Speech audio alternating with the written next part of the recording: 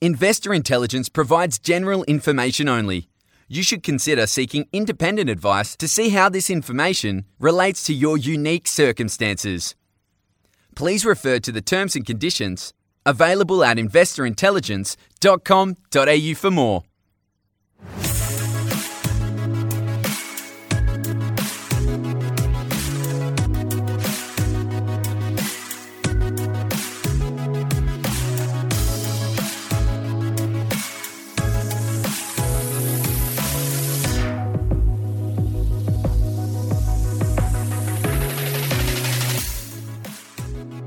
Welcome to this week's episode of Investor Intelligence, your weekly podcast on all things investment, hosted by me, Jacob Kearns.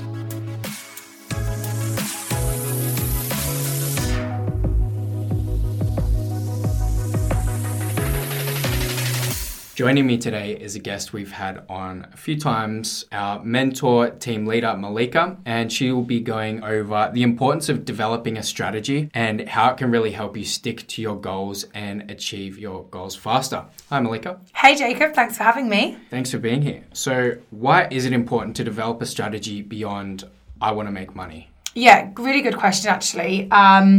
It's so important because it's not all about just making money. It's about actually what are you wanting to achieve. So yes, you might want to be making money. That's great. But what do you actually want to achieve by making that money? What is that money going to help you get for your life? Like, what's it going to give you longer term? So it's really important to make sure that you have a strategy to make that money, as you would say, but to actually understand the reasons why behind it. And what are the risks if someone doesn't have a strategy? So many. I mean, the simplest risk is, well, how are you going to get there? If you fail to plan, you plan to fail. Is that the saying? That's the right way, isn't it? Yeah. It's like anything in life, whether you're building a property portfolio, whether you're planning a holiday, if you don't have a plan, you're not going to have the best time on your holiday, right? You're not going to get to eat at that restaurant you wanted to eat at or go see that beautiful mountain or cliff because you didn't plan it or pre-book it. And it's the same when you're building a property portfolio. If you don't have a plan to get those results, how are you going to get there? Yeah. So where should someone start in developing their strategy? Another great question, Jacob. I would just say the best place to start is, first of all, just like I was just saying, what are the goals? Like, why do you want to build a portfolio? Like, really, what do you want to get out of it? So think about those ultimate goals. Long term as well, not just the immediate, not just thinking in the next 2 years. Let's think 15, 20 years and beyond if we can, depending on where we're at when we're starting our portfolio, of course. But have a think about those, understand the reasons why you want to achieve that, and then take a step back and reflect on where you're currently at and do a little bit of a self-audit on yourself. So what if someone isn't quite sure on what their goals are or what they want to get out of life? Where should they start then? Yeah, do you know what, actually? I find that pretty much all of my members find this task the hardest. And I even did myself. We all think we know what we want and what we really want to achieve. But when you're confronted with it and you're sitting down and you're reviewing it, you're like, I don't really know. And I think that's why really being honest with yourself and asking yourself some tough questions on your whys. Yep. Why do I get out of bed every day? What seriously really does make me happy? It's not having 5 holidays a year, but why do those 5 holidays a year make me happy? Is it because my family might live overseas and having those 5 holidays a year mean that I can go see my family? It's really understanding that truth about what makes you tick. Yeah. Right? And that's actually a really hard task.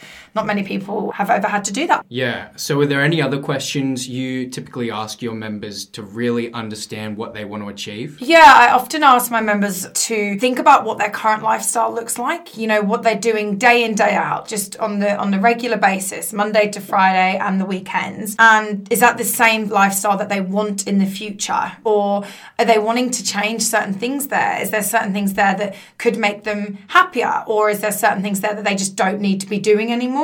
Right. I find that can really help, just reflecting upon your day-to-day. Yeah. So once you've got your ultimate goals and you know where you want your life to be, what's the process to work backwards and figure out the strategy? So exactly that. So we've got our ultimate goal. We want to work backwards from that. But how do we create that strategy? And the first step, like I mentioned at the beginning, was do a self-audit. So where are you at now? Where are you at today? And I'm not just talking in terms of your lifestyle and those goals, but financially. do a financial health check of yourself. Where are you at with that readiness? Where are you at with your budgeting? Where are you at with your career? Have you got any career progressions going soon? Or are you planning to get married soon, babies soon, whatever it might be? Figure out where you're at now. And then from there, you need to start speaking to the right people. Again, talking about a team, right? You've got your self-audit, you've got your ultimate goals, and you want to build a portfolio. So you've ticked off 3 things, okay? Now we need to go speak to a mortgage broker. Get an understanding on your financial readiness. Do a financial health check with the broker.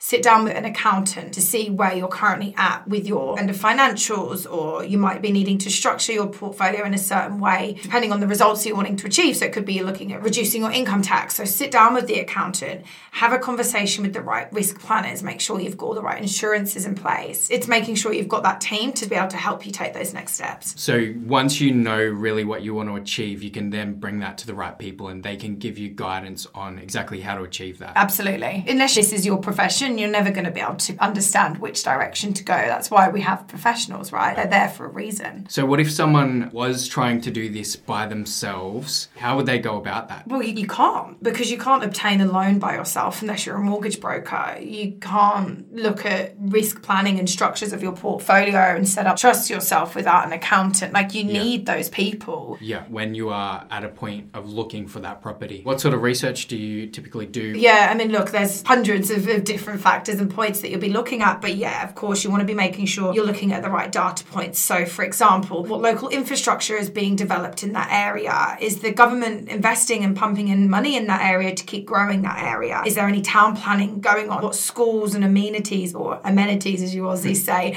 is in that area? How far away are you from the freeways? Is there any expansions on any of the local roads there? There's so much that you need to consider, but then also, does it fit into your price point? There's a lot there to look at. And then, of course, you need to run your cash flow forecasting, because one size doesn't fit all. Like, a property that might work for me, Jacob, might not work for you, because we're in different situations. We've got very different goals, all these different things. So we need to run a cash flow forecast to make sure it's actually achieving the results that we want to achieve as an individual, right? Yeah, and we did cover a lot about actually sourcing the property with one of our recent podcasts with Herman. Let's go into a little bit of how your investing time frame influences your property selection. Yeah, okay. So there's so much on that time frame, because it really depends on how old you are right now, how many years you are to hitting that longer term goal. Also depends on how far you're at with your financial readiness and how much longer it might take you to become financially ready. But let's say, for an example, you could be right at the beginning of building your portfolio and you are in your mid to late 20s. You know you've got time on your side. You're starting at the perfect time, but you know you're going to have at least 20 years until that potential maybe retirement that you're looking to achieve, right? But then say you're starting your property portfolio in your 40s or your mid 50s, your time frame's slightly smaller than what it would be for someone in their 20s. So it's making sure you're finding the right types of property at those times. You know, there might be a point in your portfolio where you need something that's going to be heavier in cash flow. You need more cash flow coming in from that property, or you need a property to be able to leverage off. So we need to find something that's going to grow in capital growth for you. Those types of things are really important. Right. So if someone had a bit more time, maybe early 30s, are they looking at more capital growth opportunities? It honestly depends. So, for example, if you're in your early 30s and you're starting your property portfolio, but your financial readiness might not be as strong as somebody else in their 30s, so you've got a certain budget to be using, right? Yeah. Realistically, you know you might not be able to go and afford a property that's going to cost you $600,000. You might be looking at a lower budget. So that if your budget's around that $450 mark, you know you're going to be looking at an apartment, right? You're not going to be getting a 2-bedroom townhome for $450. Whereas you've got a budget of $600,000, you're most likely going to be able to look at something like that. Yeah. That's just the facts. Apartments are amazing. They fit into your portfolio so well. But again, it's just that one size doesn't fit all. Time frames and timelines are so important, but there isn't such thing as a time frame for everyone that's going to suit. We're all going to have such different time frames. Yeah, and a lot of people tend to have a bit of a preference between apartments versus housing. And as you've spoken about before, it does come down to your emotional readiness. What does that conversation look like if someone might be opposed to buying an apartment? The conversation looks like it being realistic, expectations versus reality. Actually be real with yourself. If you're looking at building a property portfolio or you want to obtain another one in your current portfolio, but your budget is sitting at around that 450 mark, you know that you're going to get an apartment, and it doesn't mean apartments are bad. Apartments are great. Luke Harris, the founder of this business, he's got many apartments. He probably couldn't even count how many he's got on one hand. It's just being realistic and understanding what is doable for you right now and what's not, you know? And then I assume it comes back to your goals and what you want to achieve. If you've got these big dreams of hitting your retirement and having a lot of properties, then you're going to need whatever you can get, really. And if an apartment's going to help you get there quicker, then you should take that opportunity, right? I'd rather take an opportunity and get an apartment now than wait and try save another 24 months to be able to get something for more, because by the time I've got myself there, or you've gotten yourself there, that property you were trying so hard to save up for over the last 24 months is going to be out of your budget again. So you're just going to be chasing your tail. Yeah. Okay, Malika. So say I come to you and I've spent 5 years saving up for a deposit. I've got $50,000 and I know that I want to get into property in the next 2 years, but I'm scared I'm going to get priced out and I'm going to keep chasing my tail. What do I do? Yeah, really good question. You're not the only one that would be looking like that. You know, that's true for a lot of us because it does take a long time to save. But look, we can look at something called what we'd call like the leapfrog strategy. Yeah. So we could say you've come to us, you've come to me and we're having a conversation and you're saying, hey, Malika, I've got my $50,000 deposit.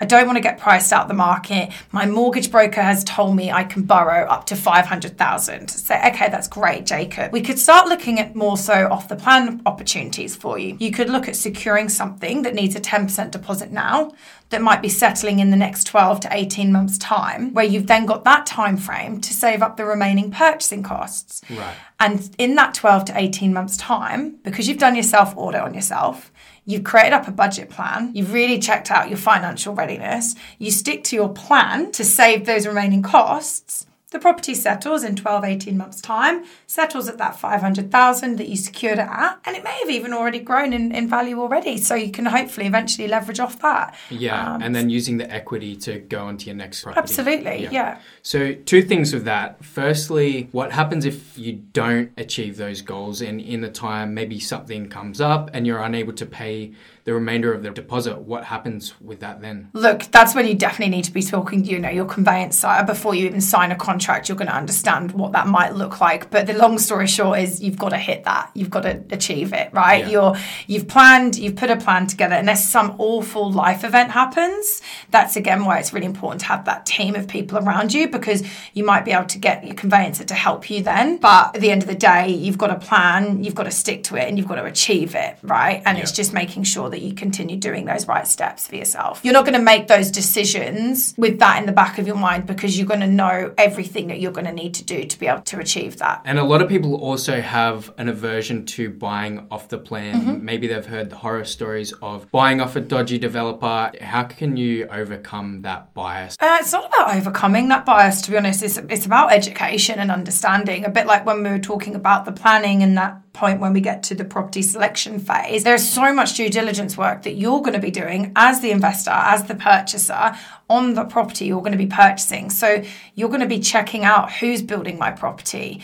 what's their reputation, what have they done in the past. Those things you're going to look at before you even take that step to purchasing it. Yeah, so it's fair to say that there are obviously bad off the plan opportunities, but there are also really good ones as well. Don't know if there's bad opportunities. I mean, there's bad everything out there. It's just making sure you're taking the right opportunity to suit you. So do you have an example of a member that you've worked with where having that strategy has really helped when things haven't gone to plan? Yeah, definitely. Like you said, things in life can happen. Redundancies, for example, can happen. And I did have a member that unfortunately did lose their job through no fault of their own. But luckily we had enough time, back to time frames. Time was on that person's side, luckily. So again, just working really closely with their mortgage broker and myself in this example, when looking for a new job to replace the income that they've lost through that redundancy, before taking any next steps, they would make sure that they spoke to their mortgage broker to make sure they know that their baseline pay needs to be at a certain level to be able to still obtain the loan for when the property does settle. Right. So, sometimes, things happen in life, but if you're still talking to the team, you're working it through, you'll still manage to, achieve those results. It's just, you might have to change it up a little bit on the direction and the course that you're taking. And how often should someone be reviewing their plan and strategy? Oh, look, I do goal setting reviews of my members 3 times a year. Okay. Yeah, I think it's really important because life does change and evolve quickly. Yeah.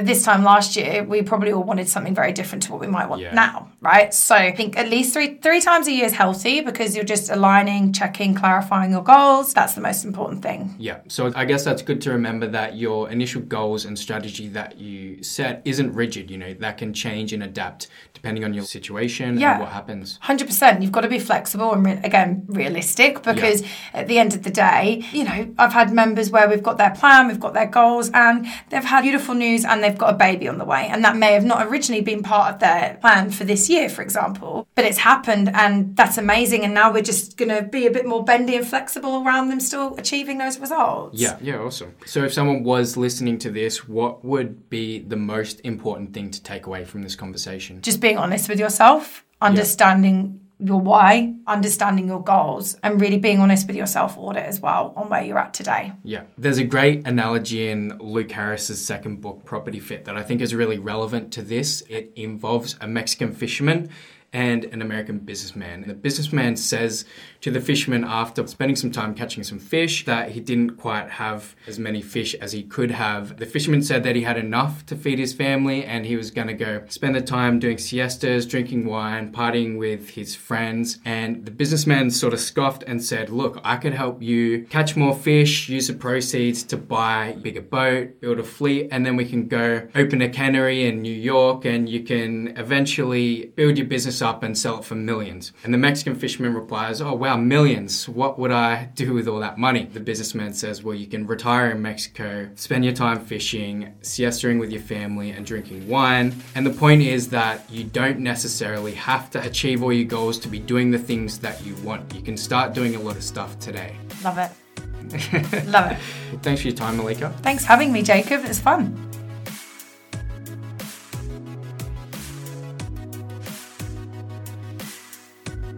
If you found this episode or any of our episodes helpful, please make sure to share and leave a rating to help us reach more people on their investing journeys. And of course, subscribe to be notified when new episodes drop. Make sure to follow the podcast on Instagram at Investor Intelligence Podcast. You can find links to our other socials in the show notes, including a link to the Property Mentors weekly blog.